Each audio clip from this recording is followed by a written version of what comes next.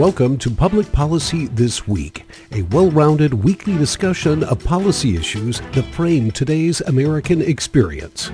Good morning. It is Friday, November 4th, and you've joined us for Public Policy This Week on KYMN Radio. Public Policy This Week runs the gamut on policy subjects from neighborhood concerns to municipal, state, and national level issues. Everything is fair game. Our objective is civil, thoughtful dialogue about important public policy issues that convey ideas and solutions to move society forward. So hosting today's program is Bruce Morlan. Bruce co-hosted the KYMN Climate Show with Alan Anderson for 4 years and is quite active in Citizens Climate Lobby. Bruce also has a monthly column in both the Faribault and Northfield newspapers. And the man sitting across from me is John Olson, the force behind the microphone, who's well known as the host of National Security This Week, Wednesdays at 9 a.m. right here on KYMN. Today on Public Policy This Week, we're going to talk about nuclear energy, its history, controversies, and the current and future place nuclear power has in our power infrastructure. I'm really looking forward to this show. At the June 2022 Citizens Climate Lobby meeting, we were given a nice overview of nuclear energy. But the nuclear fear industry, as described by Carrie Emanuel in an article in the Bulletin of the Atomic Scientists in November, has poisoned the conversations, perhaps less so in my side of the world, but we're all apolitical here. But it was interesting to watch the reaction of that crowd. It's an important topic to discuss. So, Bruce, why don't you go ahead and start us off with our introductions? I can do that. Our first guest for this important show on nuclear power is Don Harker. Don has worked in the industry for over 40 years. His experience includes being an officer in the U.S. Navy Nuclear Submarine Service, a senior reactor simulator instructor for Westinghouse, various roles at Exelon Nuclear, and over 20 years in the energy consulting business. He earned a Master of Management degree from Northwestern's Kellogg School of Management and a Bachelor of Science degree from the U.S. Naval Academy. Don Harker has consulted on a wide variety of nuclear power projects all around the world. And our second guest is Dr. Josh Jarrell. Dr. Josh Jarrell has been working in nuclear energy research and development since earning his doctorate in nuclear engineering from Texas A&M in 2010. He currently works at Idaho National Laboratory as a senior technical advisor for the Department of Energy's Advanced Nuclear Fuel Availability Program. Over the past 5 years, he's also managed a pyrochemistry and molten salt systems department, as well as a used fuel management department at Idaho National Laboratory. Before joining the Idaho National Laboratory, he worked for 7 years at Oak Ridge National Laboratory as an R&D staff member, with a focus on modeling and simulation of nuclear reactors, as well as spent fuel management. Gentlemen, let's go ahead and get started. I'll ask this first question of both of you. Either of you can get us started today. It's a little bit basic, but probably worth asking to put all of us on the same page as we begin our discussions this morning. So what exactly is a nuclear reactor? How does it work? What kind of power does it produce, and how does it do so? I'll take a crack at starting that, John. Okay. I mean, basically, a nuclear reactor is another way. The way it's used currently in this country is another way to heat water. You know, if we all remember back to high school physics and E equals MC squared, you know, it basically says that energy is equal to matter times some constant. Well, there are certain substances such as uranium, thorium, and plutonium that are inherently a little bit unstable. And when we hit those substances, those atoms, with a neutron, they break in two. And the energy released helps produce heat, and we transfer that heat in a nuclear reactor to the water. There are two types of reactors currently in use in the U.S. There's boiling water reactors, where that heated water goes directly to a steam turbine, much like a coal plant or a gas-fired combined cycle plants, or a pressurized water reactor, where that water goes to an intermediate heat exchanger and then heats other water that is turned to steam to turn the steam turbine. So that, in a nutshell, is what's going on in a nuclear power plant. Josh, anything to add on that? No, I think that's a great description. You know, when I think about what a nuclear reactor is, I'm thinking it's basically a heat source. You just need something to heat up the water that turns the steam, that turns the turbine, that generates the electricity. It just turns out with nuclear reactors, you're using that splitting of normally the uranium atom, that fissioning they call it, to release that energy. And that process, fortunately, is really energy dense. So in very small amounts of space, you can generate a lot of heat and energy. And so it's a really effective process for generating energy and electricity to put on the grid and power your homes. I think I read somewhere that something like 8,000 times more energy produced from a nuclear plant than from fossil fuels. Is that about right? Yeah, it's incredibly energy dense. So let me just bring up, nuclear fuel is not a liquid; it's actually a solid. So it's not the green ooze you might see on a popular cartoon. And so in a very small amount of this solid fuel, maybe the tip of your finger, you have as much energy as a ton of coal or 120 gallons of oil. So it's really, really energy dense. It's really amazing. Very cool. All right. We hear all the time about the dangers of nuclear power, right? And I'm kind of cognizant of how weird it is that we're spending so much time on the dangers of something compared to what we did in 1750 when we started burning coal and nobody noticed that we were going to destroy the atmosphere while we did that. So I'm curious what some of the sources of the dangers are from nuclear power. What are the actual dangers, and how safe are they compared, and nuclear power plants as a whole? And I know we're going to probably have to dip into the different generations of design a little bit to understand how that safety has evolved. I mean, when I think of nuclear power, and I think danger can be a loaded word in that it leads you to an emotional argument. I think that the aspects of nuclear power that give people pause are, one, there's ionizing radiation, which can affect your DNA, cause cell mutations, as we saw in the early 50s atomic era B movies, the Attack of the 50-Foot Woman, things like that. There's those type of things. The second is proliferation of nuclear weapons, which is very real. In a nuclear reactor, you can create substances that can then be further processed through a very technology complex process to produce material for nuclear weapons. And the third being that we've created a substance that has a very long, in comparison to people's lives, almost infinite lifespan. So the ionizing radiation, people talk about that, but yet in the medical field, ionizing radiation is used to, help treat cancer, create x-rays, things like that. People don't seem to have that concern there. When you go to the dentist's office, you're being subjected to ionizing radiation. The nuclear proliferation aspect is done through international safeguards and engineering processes. And then the production of long waste, which we'll get into later. People look at long-lived nuclear waste as a problem, but yet, plastic may have a longer lifespan than nuclear waste. So when you talk about the dangers of it, you have to say relative to what? If you look at most industrial safety measures, nuclear power always scores very high as a safety record. Yeah, I'll just add very quickly. Bruce and I were talking before we came on the radio this morning. I read an article in preparation for today's show that discussed that the world was introduced to nuclear power through the detonation of 2 atomic bombs at the end of World War II. And that sort of colors a lot of people's perspectives on what nuclear power is. And then we've had a couple of significant accidents, like Chernobyl as a great example, that highlights some of the dangers. Now, that was probably not a great design, that particular nuclear power plant. But Bruce brings up a great point about what are the actual dangers of nuclear power. And Josh, maybe you can further comment. Yeah, so I think the potential dangers of the reactors are very similar to what's been brought up. I mean, it is a radioactive material, so it does release radiation, and you need to control that.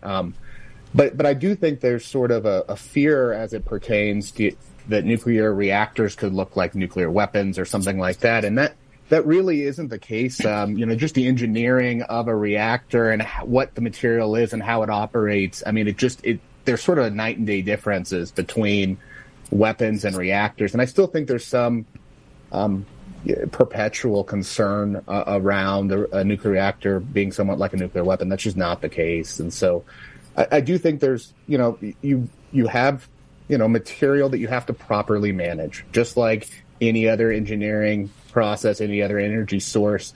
You need to make sure that the public is safe, that the workers in the facilities are safe, and fortunately, I just maybe note that the nuclear industry in this country is very well regulated. We have a very strong, independent regulator, the Nuclear Regulatory Commission. They've been, making sure that nuclear reactors are safe in this country for several decades. And we've learned a lot on sort of as we've gone along on the best way to safely operate these plants. And I think we've done an excellent job. I think the track record shows that from a danger to the public or even to the workers on our sites, it's a great track record. One of the problems that we often run into in our news cycle is that when an airplane crashes, it crashes every hour on the hour for the next week, and our mind is set to hear that information as if it was fresh each time. And so we develop an exaggerated sense of how dangerous these things are. And I think it's the same with nuclear power. Every time an incident happens, we hear it over and over and over, and then people whip out those old grade B movies, and we get a lot of our information from those movies, unfortunately. So is there anything, do we have any numbers that we can put on this? I saw a figure, for example, once that said that the number of deaths per petajoule was much lower for nuclear than it was for, say, carbon fuels. Do you guys have any sense of that? In preparation for the show, I looked up, I think they compare like brown coal, light coal, oil, the deaths per unit of energy produced for, say, brown coal, maybe 32 deaths per year, whereas nuclear power, solar power, and wind are significantly less than 1. So if you use that as the metric, nuclear power is once again just a solution to the current problems that we're facing as far as climate change. I know that when we heard about nuclear power at the CCL convention, that was part of the reason. Is we were, a wealthy society has a lot of watts per person. That's what makes them wealthy. And if we're going to replace a lot of energy, we're going to have something like nuclear. I was at a piece. Yeah, go ahead. No, I was just going to say. You were talking about in the U.S. How nuclear power came into our conscious through the end of World War II, the development of the Manhattan Project, the proliferation of B movies. Unfortunately, the China Syndrome movie came out just as the TMI accident happened. So there's always been this, I think, tenuous link to nuclear weapons, which is not true. But if you look at other countries, specifically Canada now, which don't have a link to a nuclear weapons program at all, and the younger generation, they are developing nuclear power in right now, hand over fist. They are a significant force in the world's development of nuclear power for the future. I think on that point, Don, I think I just read an article where Canada is putting, I think, a $930 million initial investment into developing more reactor power. Is that about right? Yep, that's true. That's specifically, I think, for the SMR that they're building at the Darlington site. We'll get into it later, a GE Hitachi model. But they're doing other things as far as small modular reactors, which we'll talk about in the future for process heat, to power gold mines, to extract tar sands. So when we talk about nuclear power, we're always talking from the U.S. construct and how we've grown up with it. Other countries, France, Canada, they don't have that construct. Yeah. Okay, gentlemen, I have a question that I mentioned this show yesterday at my Rotary meeting that we were going to talk about nuclear power, and after the meeting, I had somebody come running up to me and said, well, the nuclear industry just produces these, tons and tons of nuclear waste. So we need to straighten that out. So how is nuclear waste currently stored, and how much is actually out there right now? And then what kinds of dangers exist from storing this nuclear waste? Sure, I'll take the first shot at that one. So nuclear waste is a byproduct of nuclear power. Again, we've been operating plants for decades in this country. We generate, a substantial amount of electricity from nuclear power, something on the order of about 20%. And we've been doing that for, 3 or 4 or 5 decades. And so the nice thing, one of the things I'd sort of caveat nuclear waste is when we put in nuclear fuel to a reactor, it comes out of the reactor. It looks about the same, but it's more radioactive, and that's the nuclear waste that you're worried about. We are basically managing all of the waste from a nuclear reactor. There are a lot of other energy sources, that don't do that. They release their waste to the environment. We do not.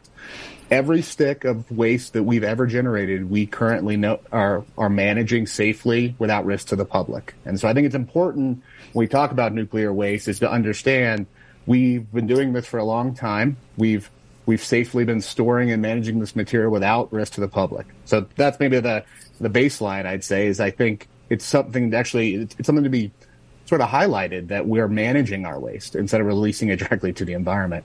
As far as the amount, though, we have been generating tons of spent fuel over the last 60 years or so. We actually have about 90,000 metric tons of spent fuel generated. But, I brought up earlier how energy dense nuclear is. So if you actually look at the whole volume of the spent fuel as is right now, we have on the order of, for all the spent fuel that's generated for the last 60 years to power this country, if you look at the volume of it, it's about a football field that's 30 feet tall. That's it. From a volume perspective. I mean, that's it. I mean, for 60 years. I mean, and so now, of course, we don't store it on a football field stacked up because it is radioactive, but, it's incredibly energy dense. So you don't need, you're not looking at just mounds of nuclear waste out there. We fortunately in this country, like I said, we have a good regulator to make sure we handle it safely, and we have been handling it safely for 6 decades. So let me, and then maybe the details of how we manage it safely. So each reactor generates spent fuel, and these again are solid materials. Nuclear fuel is solid, so it goes into the reactor. It's in there for maybe 3 or 5 years, depending on the model of the reactor. It comes out. It looks geometry-wise very similar, but it's radioactive now, and it generates radiation and heat. And so initially, it'll come out of the reactor and be placed into a swimming pool. Essentially, it's a steel-lined spent fuel pool. And so basically, the fuel goes into that water pool. They call it wet storage, and it ensures that the water shields the fuel from the workers in the facilities and the public. So it's preventing radiation from reaching them. And it also keeps the fuel cool. And because the pool you maintain the temperature, and it cools the fuel off. Because the fuel, as it comes out of the reactor, is still generating a lot of heat, so it has to be cooled off. After about, at a minimum 3 to 5 years in the pool, the fuel has reached a temperature and a heat generation rate that's low enough that they can move it out of what they call wet storage to dry storage. And so all of the nuclear plants that are in the U.S., I think all of them, maybe there's one that's not quite there yet, but has dry storage at their facility.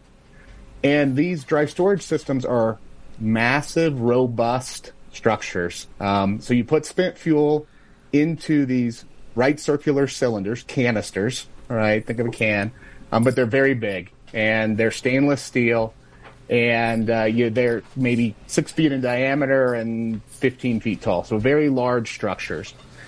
And then you move those canisters that have the spent fuel in them into these very robust dry storage systems. And these dry storage systems are made of concrete, stainless steel, lead, other things. And basically they're set outside, essentially, on a concrete pad. And they basically are stored safely, effectively, efficiently. And those systems prevent radiation from going to the public, prevent any release of nuclear material. But these things are huge. These individual canisters and the structures can be over 100 tons. And so they are incredibly robust. And our regulator really ensures that they can survive, a whole range of concerns, natural disasters, other things. So, I just, that's sort of the state of play of how we manage spent fuel in this country. But I think it's yes, it's spent fuel, and yes, it's nuclear waste, and we have to manage it. But I think it's really a highlight that we've done it safely and effectively with these sort of really simple engineering solutions for 50, 60 years. Well, as we know, it only takes little incidents to get blown up into a movie or two, and next thing you know, you got giant bees running around. Yeah. So. Gentlemen, I have a couple of follow-up questions I want to ask on this storage piece. And Don, I'm going to go back to what you were talking about initially as well about how the reactor operates. So, if my understanding is correct, if I remember my engineering from the Naval Academy, the nuclear reaction that takes place creates heat. You have sort of intermingled water systems around the reactor that flash to steam. That water flashes to steam, which is not radiated at all. It's not connected directly to the radiation, and that drives the turbine that creates the electricity. But then is that correct, Don? That's correct in a boiling water reactor. Okay, boiling water reactor. So that's one example. That's one of the ones I remember from engineering. And I was a history major, so you have to cut me some slack here. I'm not a nuclear engineer. So Josh, you were just talking about the wet storage initially out of the reactor itself. What is done with that water? Because obviously that water has been exposed to radiation. How is that water stored? And I'm assuming that water is continuously cooled through some sort of a separated system where you're giving off the heat and recooling the water to keep it cool? Yeah. So maybe I'll just speak to that real quick, and Don, you jump in. But generally, all of our operating reactors have a pool, right? So that they still have that pool and the water's in there. They have a very robust filter system on the water to trap any potential particulate or basically irradiated material that could have gotten into the pool. So they have specific filtration systems for those pools to collect anything. So the water continuously circulates, and yes, there is some heat exchangers to ensure basically the water stays cool at a certain, there's a very well regulated process at these reactors. And so there's a very tight band for the temperature of those pools. And so the water, they keep at a very consistent temperature. The filtration systems ensures there's no contaminants in the water. And so if there is any sort of waste, the water stays really clean, but those filters are what actually gets traps any radioactive material, and that is properly managed. Generally, that material is there's different sort of types of nuclear waste. These are generally very low level waste. It's not incredibly radioactive, and so you can manage those and disposition that material appropriately. Yeah, I would just say, when we talk about nuclear waste from the nuclear power plants, it's important to say that the vast majority is all low-level waste, rags, uniforms, etc., and that is all sent off to landfills that are properly managed. So we're focusing on high-level waste, fuel rods, And the way a fuel rod is designed is, if you remember as a kid, you had those snakes that you would lit at Halloween, those little things. Yeah. That's about the size of a uranium fuel pellet. Okay. And you stack those in a rod that's about 13 feet, 15 feet tall, and that is clad in zirconium.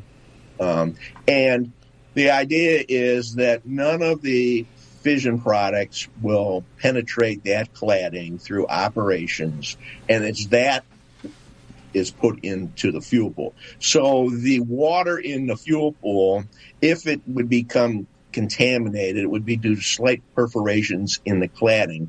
But that is highly managed and highly unlikely. I mean, when the water is in the fuel pool, to inspect various aspects of the pool, we send divers into the water. So it's not a life-threatening situation in the water. And as Josh has pointed out, there are filters to keep that water clean, produces minimal waste, and those filters would then be disposed of either as low-level waste or something else. And I have one other follow-up question on the storage piece. I know that there had been some discussion about opening up Yucca Mountain for permanent storage for nuclear waste in the U.S., but we've run into lots of issues about transporting nuclear fuel, safety concerns and whatnot from the nuclear reactor sites, the power plants around the country to Yucca Mountain. Where are we at in that process? Is that, I mean, Josh, you're sort of the expert on the nuclear fuels storage and transportation. Yeah, so maybe I'll speak to Yucca, and then we can talk about some of the transport topics you brought up. So Yucca Mountain it was sort of the plan for disposal of the material. This is not sort of long-term storage, but true disposal, deep underground, sort of get rid of this material, disposition. There was a lot of work done on Yucca Mountain. It's a site out in Nevada. Several decades. There was a lot of technical work done. There was a license submitted to the Nuclear Regulatory Commission. The NRC reviewed that license, generally agreed that it technically could be done. But during that process, politically, it was stopped. Essentially, the state of Nevada was not supportive of Yucca Mountain, and as such, was able to essentially stop that from a political perspective, not a technical safety perspective, but really a public support of the state. So it's sort of on indefinite hold at the moment. There's no sort of active Yucca Mountain activities going on. But the idea for Yucca Mountain was that, we have reactors across the country. The idea was, instead of having all this material at the reactors and very safe dry storage, but still dry storage nonetheless, they would bring that material to Yucca and bury them underground. But that's on pause for the moment. So let me speak to the transportation issues. As part of Yucca, of the Yucca Mountain project, there were transportation corridors and plans set up to move all this material. I would argue that transportation of this material has been done safely throughout the country for 50, 60 years. We've had over 2,500 shipments across the U.S. and probably tenfold that around the world. And so, again, the transportation systems, I talked about how robust those storage systems are. The NRC, the regulator, requires incredibly robust transportation packages to survive almost any sort of accident. So the testing that goes into design of those casks is amazing. You have to survive long fires, floods, impacts. There's some really interesting YouTube videos of trains actually hitting them and these casks and surviving. So they're really a robust system. From a safety perspective, I just don't, I think that's something that maybe people against nuclear power bring up, but we have an excellent transportation safety record, much higher than sort of any other energy source. It's just really impressive how robust these packages would be for transport. We're going to take a quick break for station ID. You're listening to Public Policy This Week on KYMN Radio, AM 1080 and FM 95.1. We're broadcasting from our studios in beautiful downtown Northfield, Minnesota. I'm John Olson, alongside my co-host Bruce Morlan, and we're talking to Dr. Josh Jarrell and Mr. Don Harker about nuclear power. All right. So, Josh, let me ask you to start us off on this question. What is the state of play for nuclear reactors in America today? How many are there? How old are there? What generation? Things like information like that people might want to have in the back of their minds as they're thinking about this issue. Sure. So we started, again, we talked about this earlier, after World War II, nuclear started to kind of be of interest. Nuclear weapons, but also nuclear power and peaceful use of nuclear. And so we started really building reactors in the early 60s. Most of our current generation of reactors were 70s and maybe early 80s when they came online. So again, 50 plus years of nuclear experience. I think we've on the commercial side, I think something like 120 reactors may have operated over the last 50 years, we'll call it. Right now, we have 93 operating reactors, is my understanding. These are all basically what I'll call these light water reactors. Don mentioned this earlier. These are very large base load sort of reactors. And when I say baseload, they come online. They can produce maybe 1,000 megawatts, which is a large amount of electricity. Can power maybe up to a million homes. Depends on how much you need. Maybe 500,000. Very large energy sources. And so we have 93 of these operating reactors. Really impressive. The safety record's great. They've operated for 40, 50, 60 years. The hope is they'll continue to operate. Again, we talk about the regulator being very rigid, I guess. So they review the licenses to say how long the reactor can operate.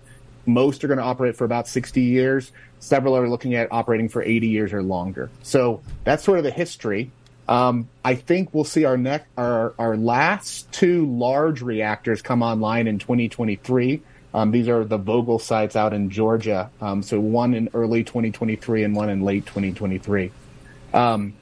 But we've generated, again, about 20% of the electricity in this country from nuclear power over the last, again, several decades.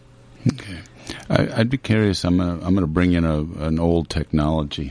I'm going to bring in the B-52, which we have been retrofitting for decades, and some of those planes are being flown by the grandchildren of the original B-52 pilots. Are nuclear reactors like that? Are they very refurbishable and reusable? I think definitely in the regulatory regime we have, all the critical components are inspected over time. A great deal is learned about how radiation affects the building materials in nuclear power plants. The NRC then has been extending licenses in 20-year increments. There is no technical reason why they cannot have the same history as the B-52 and go on and have improvements added to them throughout their lifespan. Yeah. For our listeners, the B-52 is one of our large strategic bombers. I got a bunch of Navy guys here that I have to explain this stuff to. So, Don, I'm going to ask you to comment on this next one, since you've been in the industry for 40 years. What are the impediments to building new nuclear reactors today? Does the current permitting process, does it make it too hard for utility companies to build new reactors? Can you give us a sense of what the process looks like right now, especially from maybe a cost-benefit analysis? In the United States, just speaking in the United States, for commercial nuclear power plants, the NRC is tasked with ensuring, public safety and that these are operated and designed properly. And they have a very robust process that people have to go through. So it is not surprising that it would take 5 to 10 years to get a design certified by the NRC. The most recent one to be certified is the new scale SMR. We'll talk about that later. But the Koreans went through the process, and they got a 1,400 megawatt plant certified.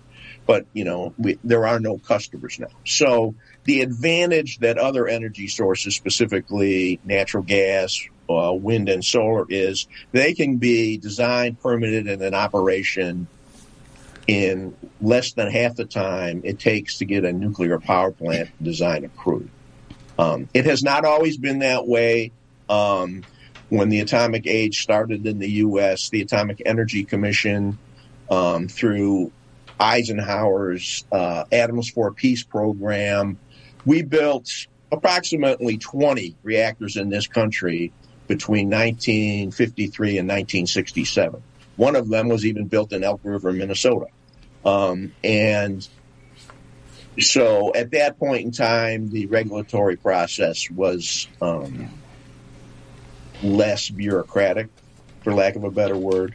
But it's important to also note that the Department of Defense and Department of Energy in this country have the capability to license their own reactors. So what's going on right now, there's a thing called Project Pele, where DOD and DOE are building a transportable mobile reactor, and it is designed, built, operated, and tested within 3 years. So the engineering knowledge and the skill is there to do things much faster. At this point in time, there is a impediment. Well, I won't say an impediment. A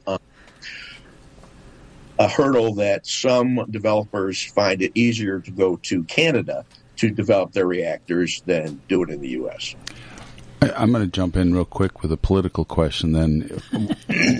I often hear that we're going to simplify the permitting process, and I think a lot of people think that we're talking about permitting for things like high-power transmission lines and stuff like that. Is the nuclear industry also waiting with bated breath for that simplification of the permitting process, or is that not being addressed there? Well, I think the nuclear industry thought they simplified the permitting process when they developed something called 10 CFR 52.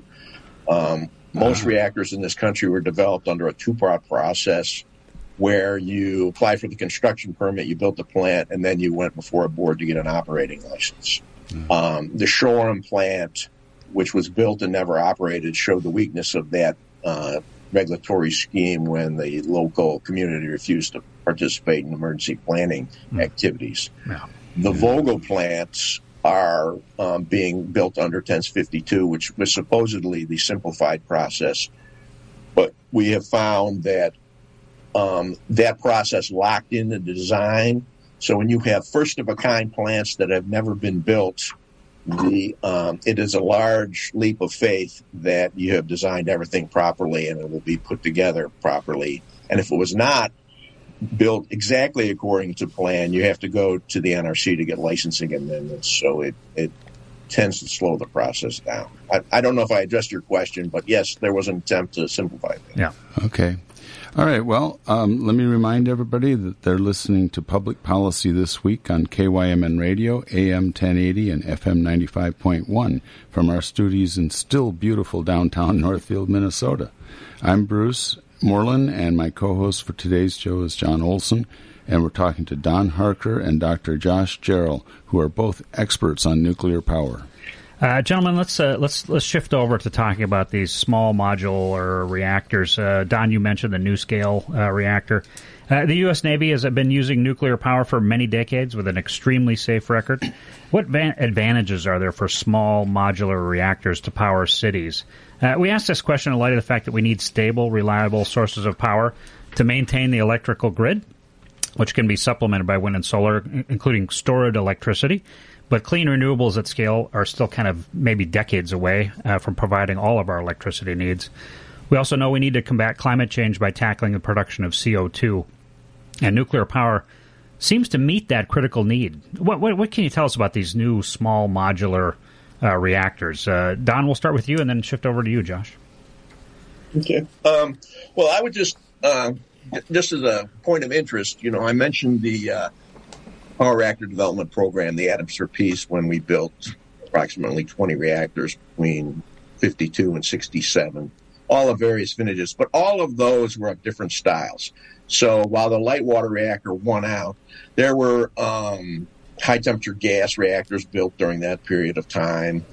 There were molten salt reactors built during that period of time.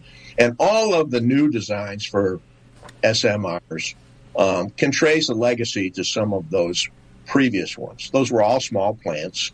So in some respects, we're coming full circle to what was maybe tested before, but now with more advanced technology, better engineering, understanding of things like that.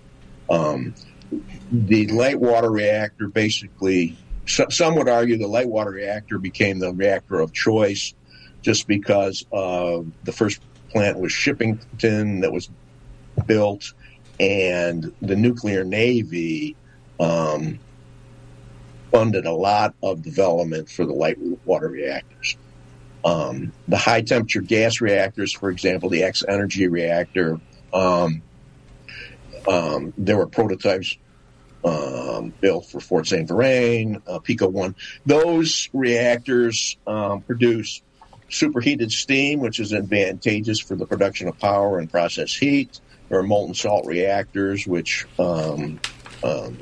use a different style. So I think one of the most interesting ones that's being developed is the Westinghouse eVinci, which is a heat pipe reactor measured in the hundreds of kilowatt range, which you could basically power a building. So the advantages of the modularity is that you can create a factory, an assembly line process, transport these to a site, build them quickly, and get them operating. I think I rambled there, but no, that's good. Josh, any additional comments on the SMRs? SMRs, yeah. So, I mean, I sort of gave the state of play of the commercial industry right now. I think smaller is the future. I don't think we'll ever build, or maybe at least for the next several decades, these large 1,000-megawatt sort of plants. And the reason is we're sort of right-sizing it. Don brought up, you may only need enough power for a small city of 50,000. You don't need, a million people, a million homes worth of electricity. And so going smaller makes a lot of sense. It helps with the initial economics, so you don't have to put as much money down to build a huge, or the smaller plants are not as expensive as a big, large plant. And you can sort of build them in a modular fashion, as Don mentioned, and deploy them quickly. So if you have a town of 50,000, you build a small modular reactor, and if you double in size or you get a couple key businesses to move in, you add another one. And so just that sort of modular, flexible approach, I think, is really where the future is. I mean, all of them use different, more advanced materials, more advanced technologies, all the things that we've learned related to sort of, better deployment of the technology. But, the key is just they're flexible and they can be used for different things. I think Don brought up, process heat. You could use them to desalinate. You could use them to deploy and recover from a natural disaster if they're transportable. Don mentioned a couple of those. And so there's a whole range of technologies that could be deployed, and they're all smaller. Smaller is the way of the future. And I think I'm really excited about where we go. I think the really small ones, the transportable ones, the DoD, the Project Pele that Don brought up, those are reactors that we could deploy in the next couple of years. And so just seeing that, I think, is really exciting. And I think an interesting aspect is that as you go smaller, private industry is interested in it, and they can do this on their own without their utilities. So you see Dow Chemical and X-Energy signing an agreement to build a reactor on the Gulf Coast to provide process heat to a Dow Chemical facility. You see interest in the Canadian gold mines wanting a reactor of some type up there so they don't have to fly in diesel fuel. Mm-hmm. You see the U.S. Air Force wanting to put a small eVinci, maybe 1 megawatt, multiple megawatt reactor at the Air Force Base at Ellison Air Force Base in Alaska. Nuclear power is the only source where you can get rid of the transmission system. You don't need a transmission system. That's a really good point. I love the phrase right sizing. It used to be every city had their own power plant, a coal-fired power plant with piles of coal ash and all that to deal with. But you're saying we'll have these, like a manufactured home, but for nuclear power. That's pretty cool. All right. Well, thank you. Josh, go ahead. Can I just wanted to just, maybe add one more thing to that right sizing. You could potentially take a small reactor, take it with fuel, put it into a city, and it could operate for 10 years and power that city without any logistical, shipping diesel in, no worries. It's basically a purpose-built battery that comes, deploys, you pick it back up after 10 years and you put a new one in. I mean, it's really sort of life-changing for some of these small cities, bases, other places. So I think there's some real excitement and some real benefit to the right size. It's a brave new future we've got looking at it. I'm going to comment on one thing. Bruce mentioned that I host National Security this week, so my brain is spinning right now about all these things that you're talking about with these small modular reactors. One of the things that I had heard about when I was on the Navy staff in the early phases of the war in Iraq was that the Army, all of their supply lines were being targeted by the insurgents. And so you had all these fuel trucks that were driving around, which had incredibly bad fuel mileage because of the poor designs. But they were being targeted by the insurgents because all of the operating bases that the U.S. Army had established all across Iraq needed these constant supplies of fuel to fuel all the combat vehicles, to fuel the generators and everything else. And so what you're really talking about is this ability to modularize and very quickly to provide electrical power to forward operating bases. And one of the things that's really fascinating to me right now as I follow these trends in the military is that the military is starting to test a lot of electric vehicles for high mobility in the combat zone. So if you have a forward operating base that's powered fully by a small modular reactor, not only are you powering the base, but you can charge up all of those electric combat vehicles that are then going to go out on patrol or engage the enemy very, very quickly. So this is fascinating stuff that you're talking about. Thank you for filling us in on these small modular reactors. I think they're really exciting, and I love the idea of Northfield having its own fission system running. But speaking of fission, I'm going to talk over to fusion. Back when I was a young launch officer, I was writing a research paper on nuclear fusion. And for the listeners, fusion energy comes from fusing small atoms and getting energy out of that, as opposed to splitting large atoms and getting energy out. And it seems like fusion power has been a decade away for the last 50 years. I was wondering if you've heard anything or if you have any insights on what we might expect from fusion as we move forward. Well, I actually had the opportunity to work on a fusion project several years ago, and it was very interesting. The infrastructure that this company was developing and testing their container, as you point out, in fusion energy, it's the same energy that's found in the sun.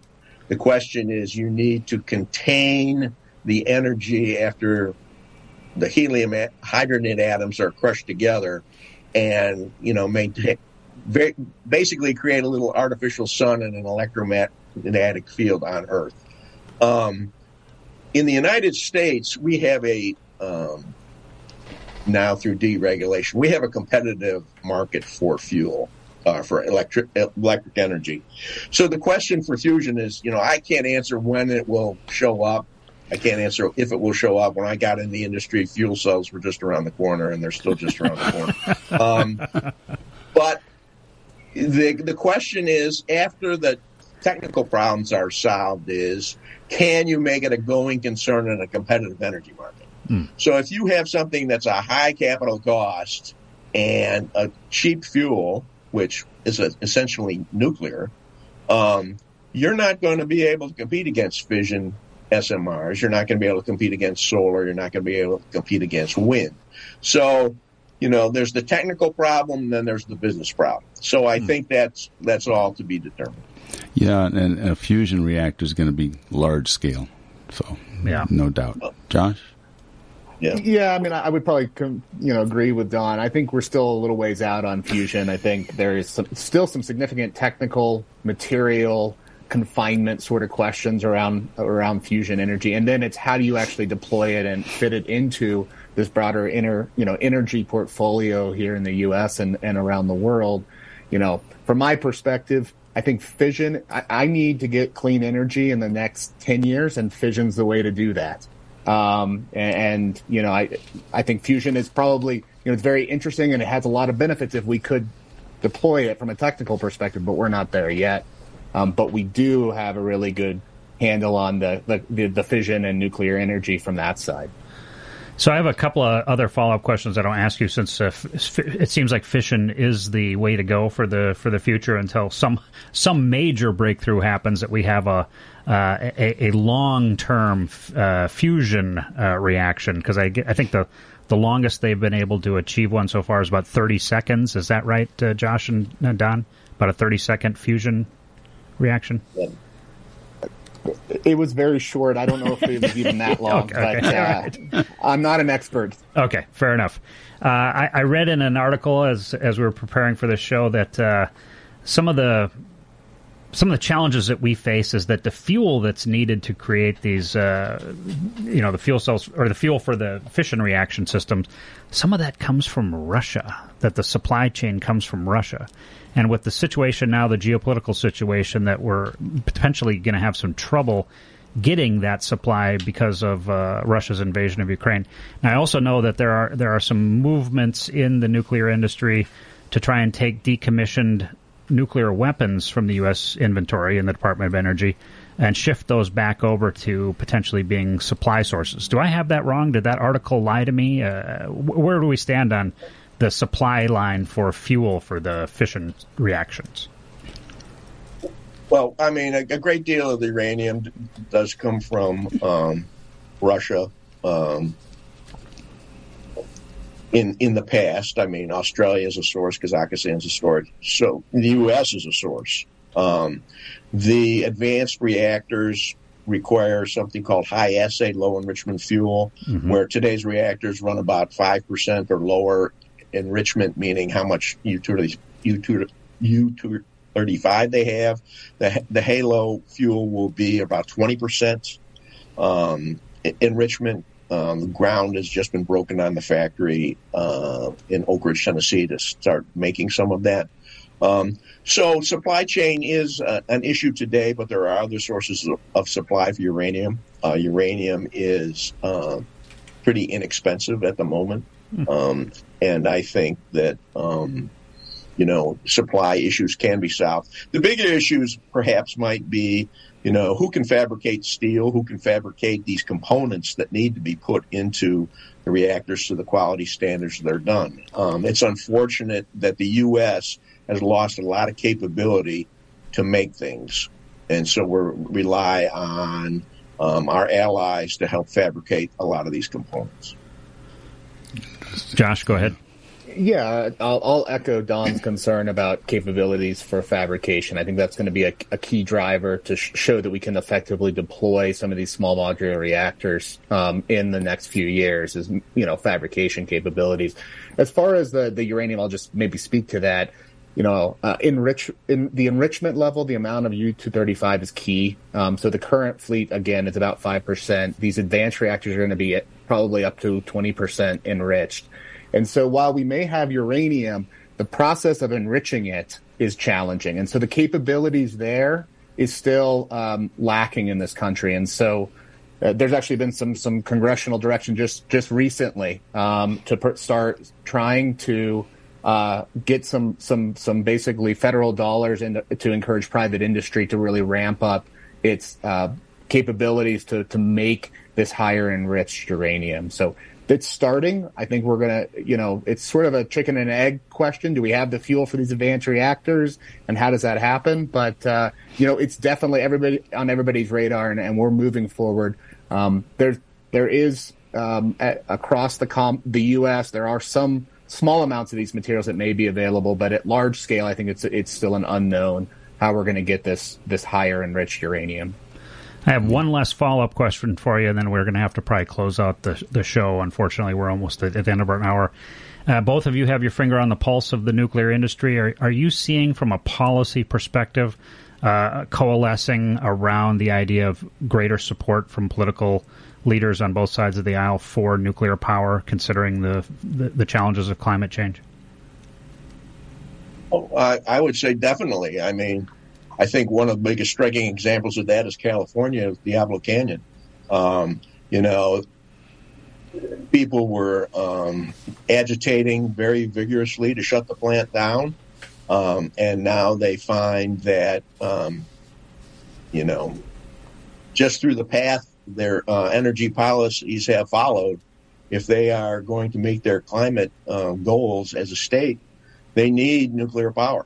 So I think that is the most dramatic reversal that we've seen, and I think that if you contrast, if you look at Germany, who went all renewables early in, mandated it, they're burning lignite coal to stabilize their grid, and the cost of energy is out the door. Mm-hmm. So if for political leadership in this country, if you want to keep the price of electricity down, you're probably going to need nuclear power.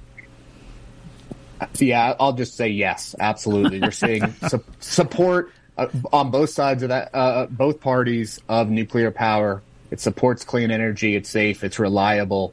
When you see things where, electric grids go down in natural disasters and you're missing that base load, you see a lot more people sort of awake to the idea of, oh man, we really need some of these more reliable energy sources domestically. So it's a combination of the clean energy, but the reliability as well. So yeah, we're seeing a lot of support.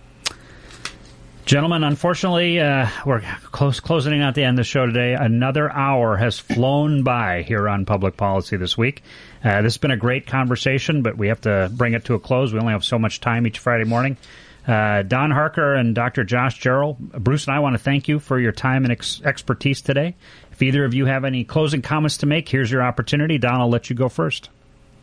Well, just thank you for the opportunity to talk about a very interesting topic. It's near and dear to my heart. And Josh? I would say the same. It was great chatting with you this morning. I'm a huge proponent of nuclear energy. I think it's an exciting time in the field, and I think it'll be a game changer over the next couple decades here in the U.S. I'm thrilled to be here. Well, thank you both, gentlemen. Yes, thank you both. It's been a great conversation. And that will conclude this week's edition of Public Policy This Week. We're on KYMN Radio AM 1080 and FM 95.1 each Friday morning from 10 to 11 a.m. I'm Bruce Morlan, and my co-host today has been John Olson. Public service announcement, don't forget to vote next Tuesday, November 8th, and then join us next Friday as we consider the impact of public policy from the choices voters have made on that election day. Folks, please tell your family and friends about Public Policy This Week. It is our hope this show serves as a catalyst for you to have important, meaningful, in-depth conversations about public policy challenges and opportunities. Together, we can seek comprehensive, integrated solutions to the many challenges we face in our shared society. Thank you for joining us today on Public Policy This Week. We hope you'll join our show again next Friday morning at 10 a.m. Have a fantastic Friday and a superb weekend. You've been listening to Public Policy This Week. Tune in every Friday morning at 10 a.m. for more conversation with policy experts. Remember, this show can be found on your favorite podcast platform or stream it from kymnradio.net.